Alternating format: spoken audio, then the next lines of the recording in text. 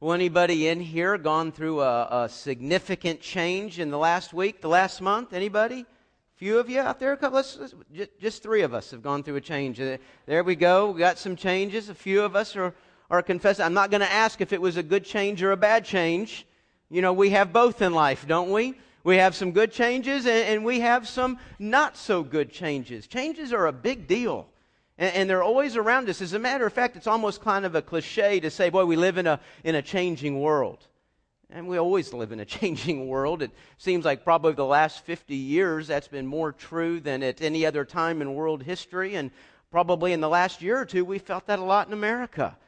Quite a few people have gone through some very negative changes with the housing like it is, and the economy, and certainly the job situation.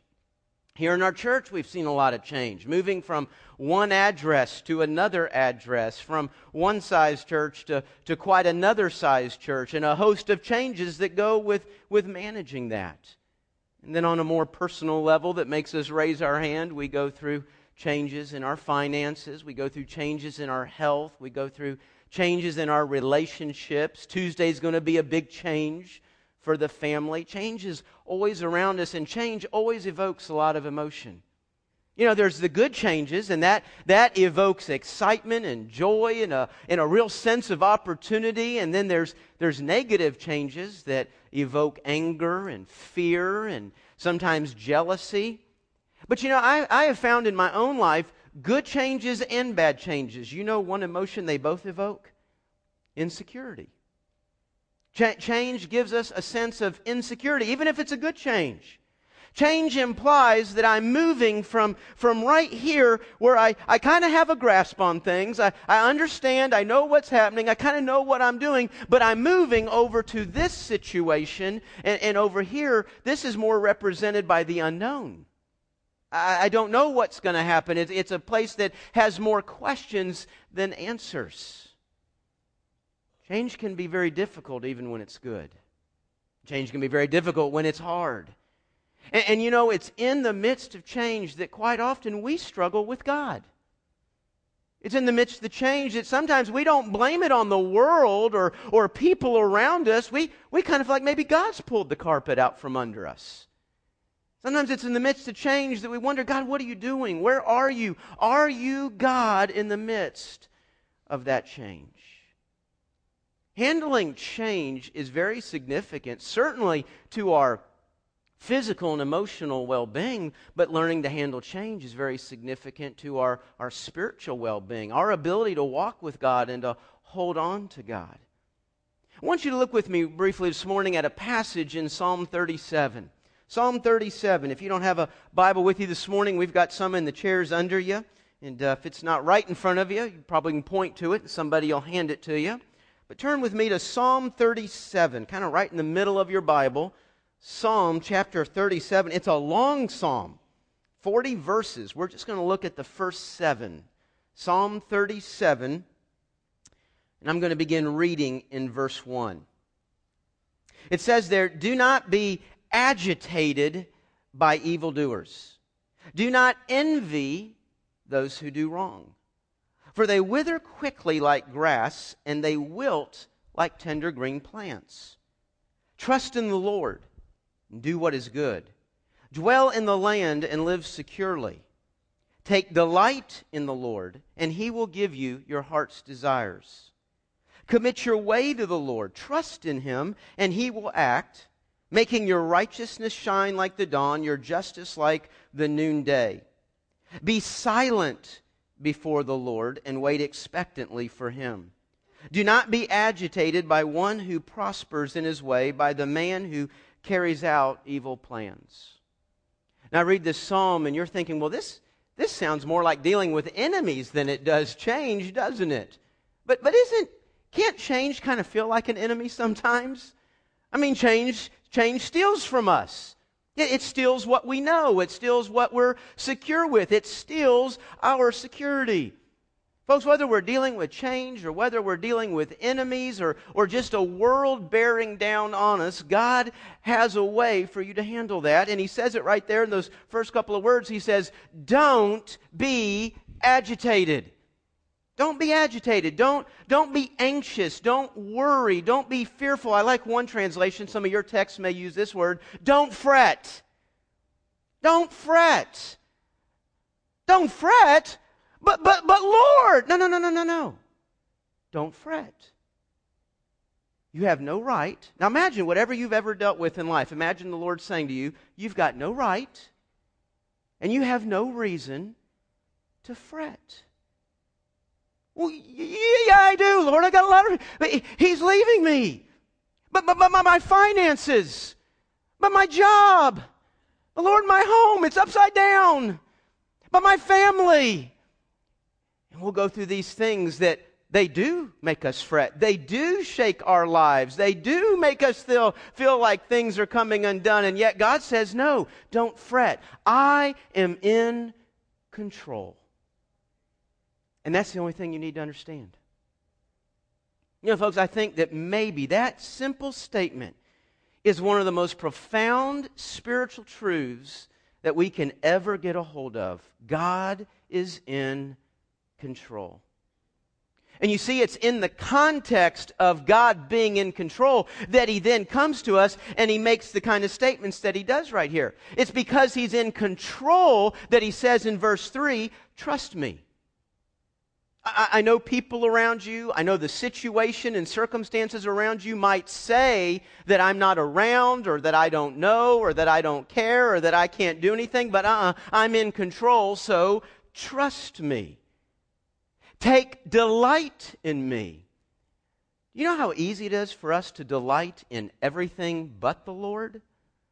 We're delighted because this big change is about to happen. Or we put our hope and our delight in stopping the big change.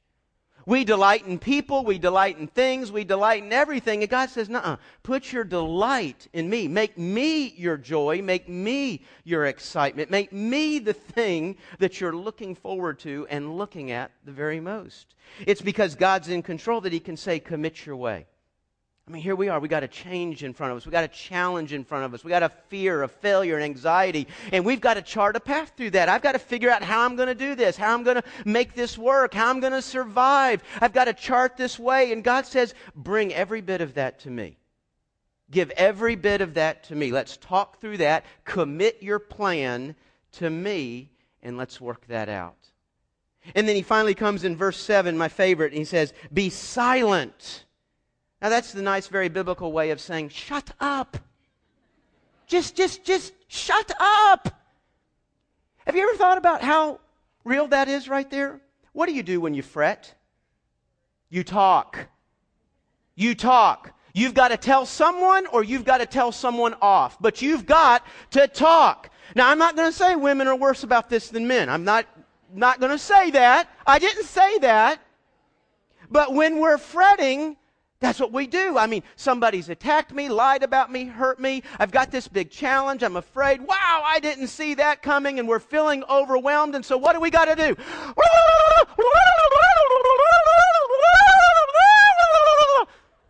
And then we hang up, dial another number. Every person in this room's done it. You get bad news. Let me tell you what. You've talked to 10 people before you've talked to God, and that's not funny, is it? You get bad news, you get an overwhelming change, and you go process it, you go deal with it with people who never have an answer before you ever think about going and talking about it with God. God says, don't fret. Tell you, this psalm right here really ministered to me real recently. Matter of fact, it was 2 weeks ago, this past Wednesday. It was Wednesday, August 19th. I didn't know quite what the Lord was doing, but this just really ministered to me and cared for me. As a matter of fact, the Bible kind of gave me a 1-2 punch. Because I didn't start that morning. I was at home. It was in my quiet time, my time alone with the Lord. And I'd started off in Esther. And I'd read about the back half of Esther. And Esther's the story of God's sovereign control, God always working, even when we don't see it. As a matter of fact, kind of the unique thing about the book of Esther, Esther's the only book of the Bible that never mentions the name of God. There is no reference to God in the book of Esther. And yet that's the lesson. when we don't see Him, when we can't hear Him, when we can't tell where He is, make no mistake, He is working not just in a big picture, He's working in every single detail. God's there. He's working. Well, there's a set of events going on in Esther that leads the king to issuing this decree that all the Jews in the land are to be annihilated. All the Jews are to be murdered. Now, I'm not Jewish, but I'm kind of trying to imagine here and guess that if I was Jewish and I was living in that land, I'd probably fret. Wouldn't you? If you just heard your death order signed, I mean, that'd make you a little anxious. That'd make you a little bit worried. And yet, not only is God working in all of those events, but as the story unfolds, it completely turns around, and the day that was to be for their destruction becomes a day of their victory and their prosperity. And the funny thing about it is God really does it in kind of a comical way. Folks, in the very worst moment, when it looks like there probably could obviously not even be a God if this was going on, make no mistake, God is absolutely in control.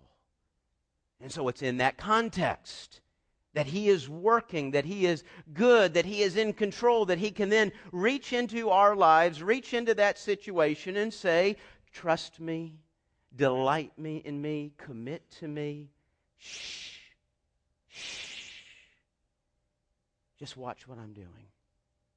And that really ministered to me 2 weeks ago. It was a Wednesday morning, and we were a day away from taking Mary Beth to college. Now, obviously, that's not an event that's about an enemy. It's a change. Something's happening, but it's not like I'm being attacked or hurting or fearful. But I'm fretting a little bit. What's going to happen? What's this all going to mean? And the Lord just really used this psalm to minister to me. And I remember feeling as I got up from sitting there and I left my quiet time to go have breakfast and begin my day, I thought, man, Lord, you just really knew what I needed. You were there, you met me, you served me, you took care of me, you provided in your word exactly what I needed that morning. And He did. What I didn't quite realize that morning is that He was providing even not only for what I knew I needed, He was providing for me in something I didn't even know that I needed. Something I didn't even know was coming. Now, folks, I'm going to tell you something here, and this is what you call a rough shift, okay? And so I'm stopping and I'm saying, time out, look, wake up, stop doodling. This is an announcement. It's not a joke. It's not a sermon illustration. I'm giving an announcement here. Had that time with the Lord, and it was, 3 or 4 hours later, Wednesday morning, and Scott Perkins came into my office and told me that he and Cindy were going to be leaving our church, that they were going to be taking a new ministry. Now let that kind of absorb. And I'll tell you why I felt like God just really took care of me that morning is because when I heard those words, the first thing I heard God say in my ear is, I am in control. Now, after I got over hearing God, then I went over and took over myself. And I started having probably some of the same thoughts and questions that you have when you hear this. Where is Scott? Right there. We can all stare at him. I started thinking, what? Why? How can you do that, man? Don't you know what's going on here? Don't you know how good it is here? And Scott began to tell a story, and the funny thing is, Scott wasn't 2 sentences into the story before I already knew where he was going. Because I was there. I was there when God planted this seed in Scott. A lot of you don't know the story. Some of you, a lot of the choir and orchestra know the story. Several years ago, we hired a music associate by the name of Bill Perry. And Bill was from a church in Atlanta, Georgia. A large church, runs 5,000-6,000 people in worship. It was a great, great church, one of the strongest churches in the Southern Baptist Convention. And so Bill is considering, he was a music associate there, he's considering coming to work with us. And, you wonder why would he leave where he is to come join us? Because at Hebron, that's a great church. People don't leave Hebron. People try to get to Hebron. People try to become a part of a place like that. And because that was so much the reality, we asked him. We asked him in the morning, here's the question, what are you running from, Bill? I'm thinking that, okay, forget all that you can do and have been a part of. What are you running from? What are you hiding? Because nobody leaves that. And Bill kind of laughed, and he began to tell a story. He said, well, I'm not running, I'm following. I'm following God's call in my life. And he began to tell that, Bill was in his early 50s, and he wanted to start over. But it wasn't just that he wanted to start over. I'll even try one more church before I retire. It's that he had a burden. He felt like God had placed a burden on his life to find a place, to find a church that was kind of on the same path, had the same philosophy and ministry as Hebron. He wanted to get a part of another great and growing church and be with them and be able to say, hey, you know what? I've been to this intersection. I've been through this change. I know what that's like, and be able to share that experience. It's kind of like raising kids, By the time you just start to get an idea of what you're doing, they're all gone. The grandparents got all this wisdom. Well, that's kind of where he is. Man, I've been through all of these experiences with a fast-growing church, a great church. I want to be able to impart that with another church before I finish up my ministry. And so we said, well, man, come on. And one of the strangest things I've ever been through in ministry, and Scott and I and our church went through, we hired him in January of 2005. In March of 2005, he was diagnosed with lymphoma. Life-threatening, terminal, those words were never used. That was never the situation with Bill's cancer. And but by July, he was dead. It was one of the strangest things that, God, why would you do that? Why would you bring him here and have us go through that? Why would you take Bill and Connie away from family and friends they'd spent their whole lives in ministry with and not have those people there to walk through that time with Bill? Strange situation. And now I'm wondering, did God bring Bill here just to plant that story in Scott? And if he did, then I'm still got a problem with God in that whole situation. But, folks, Scott never got over that story. Never got over that concept, that idea of taking what had been given to him over a long ministry and having an opportunity to share that with another church and to walk with another church through that. So in some respects, this announcement this morning for Scott and Cindy is really 4 years in the making. September 27th, 3 Sundays from now, will be Scott and Cindy's last Sunday here at Colonial Heights Baptist. It's going to be a great Sunday. Scott's going to lead us through some of his favorite praise and worship songs and choir and orchestra numbers. And he'll be sharing a little bit about what he's seen. He's a little bit unique on our staff in that he's got 20 years of experience here. He's going to be sharing a little bit about what he's seen here at Colonial Heights Baptist and probably issue a word of challenge to us. He'll be telling us a little bit about where he's going and what he's going to be doing. And obviously 3 weeks away from now, there's time between now and then to also get to learn a little bit more about that. And choir and orchestra this Tuesday night. Obviously there's going to have to be a rehearsal, but it'll be an abbreviated rehearsal. And Scott is going to take time with you to tell you a little bit about what's been happening in his life, what's going on, and have a few, if you have some questions, he'll be happy to field those then. So we'll be sharing a little bit in that time this Tuesday night. And then October 11th, 2 Sundays after that, Scott will begin his new ministry as the worship pastor at First Baptist of Roswell, New Mexico. A long way away, isn't it? Go ahead and clap for them.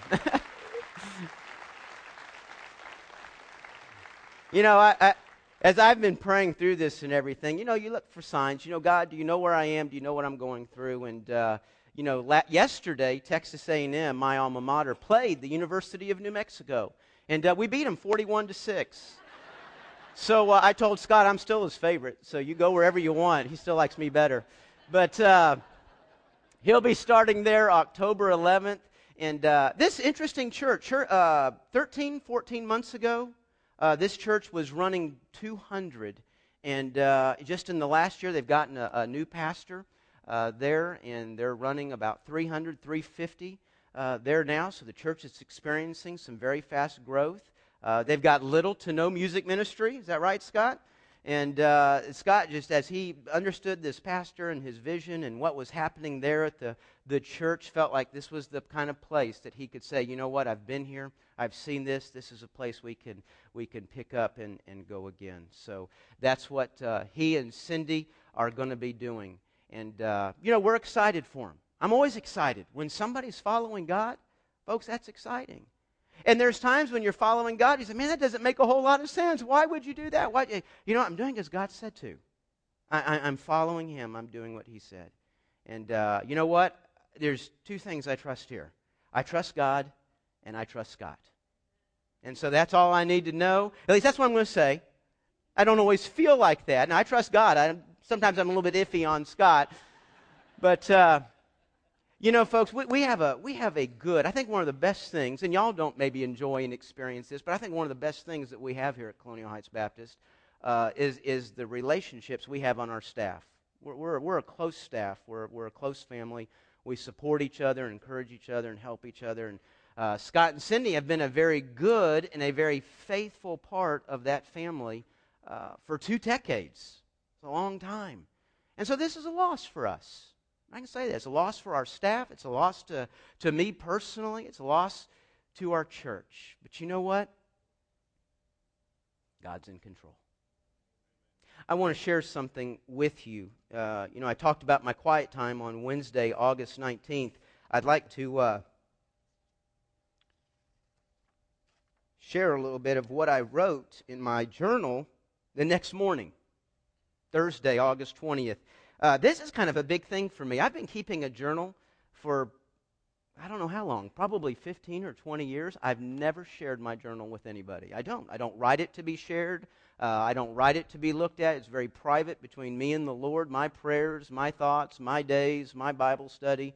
And it's just between me and Him where I process and work out life. But I want to read to you a little bit of what I wrote that morning in my journal. Now, just to give you the context, and I think you've got it, but it's Thursday morning.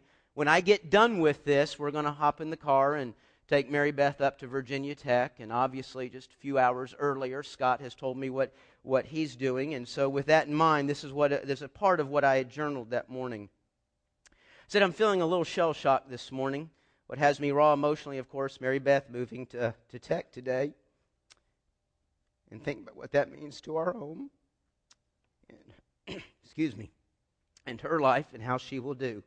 And just the change in our relationship with her. This event is rolling up on us and we know what's happening. But then I wonder if we really do.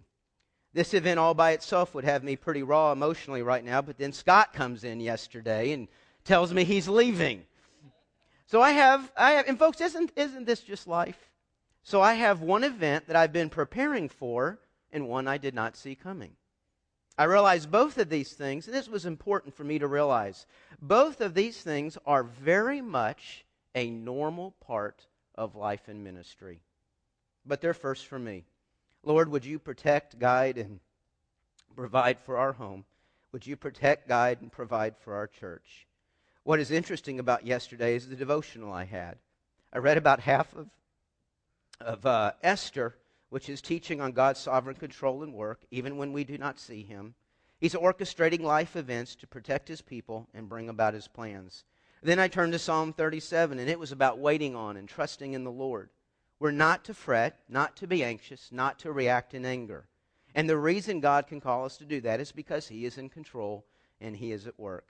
What a lesson to prepare me for yesterday and today and the events unfolding. God is so faithful. Lord, I worship you and praise you. You are great and awesome. This day is yours.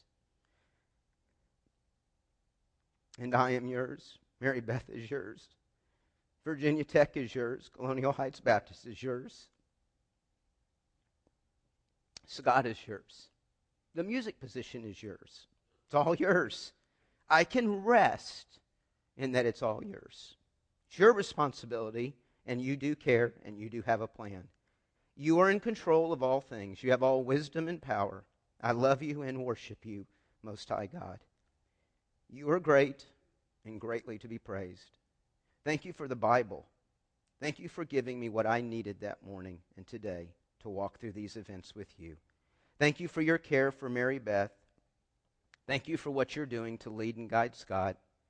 Thank you for the relationship I had with Scott, making that such an easy transition for me into my first senior pastorate.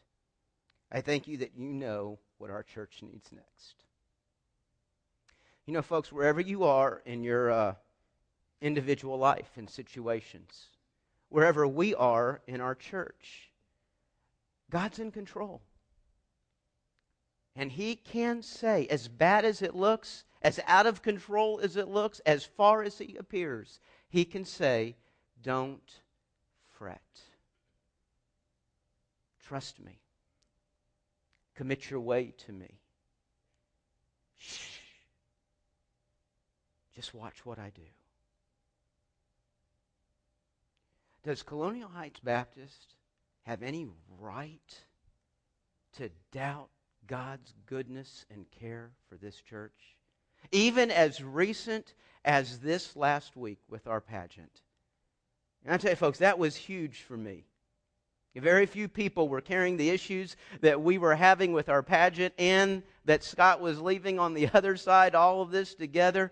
And when after working on this for 6 months, all of a sudden, right at the end, everything turns.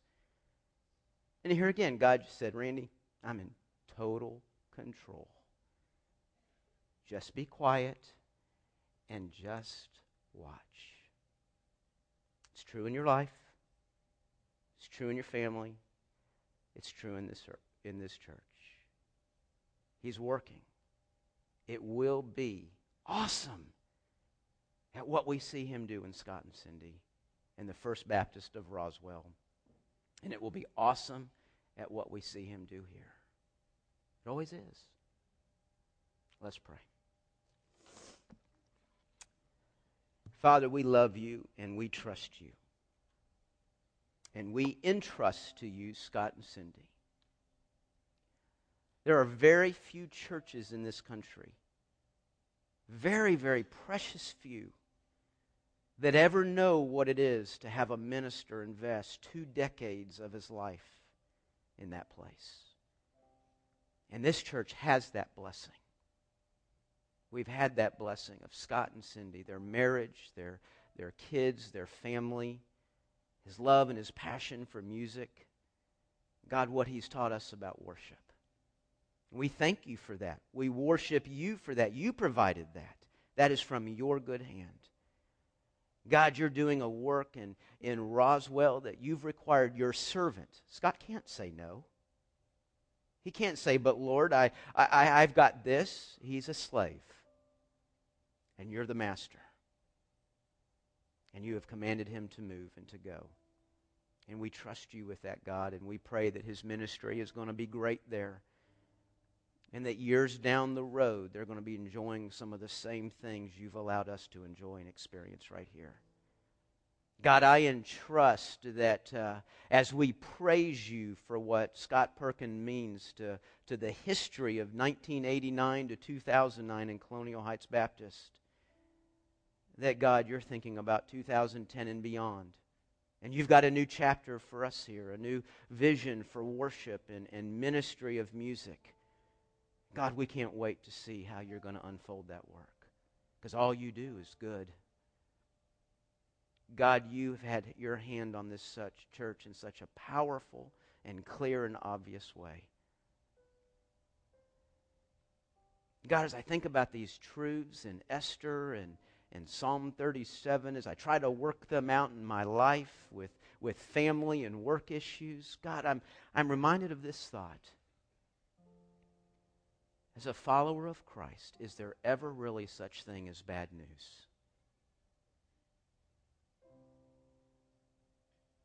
Because there's no news that is devoid of Your work. Now, Lord, we miss that a lot because we don't trust You. We do not commit our way to You. We make up our own path, and sometimes it's a complete opposition to You. Not only do we fret, Lord, sometimes we don't process it with You at all. All we do is run around and cry and scream and yell and get angry and agitated and talk. And we never give ourselves the opportunity to join You in what You're doing in that situation. So, Lord, as we're processing what Scott is doing, may we not miss what this needs to mean in our lives. I pray nobody in this room misses that, because we're all dealing with things. We're all dealing with change. We're all dealing with overwhelming issues.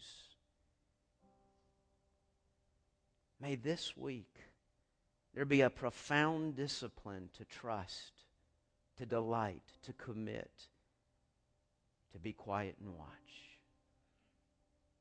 Because you're in control.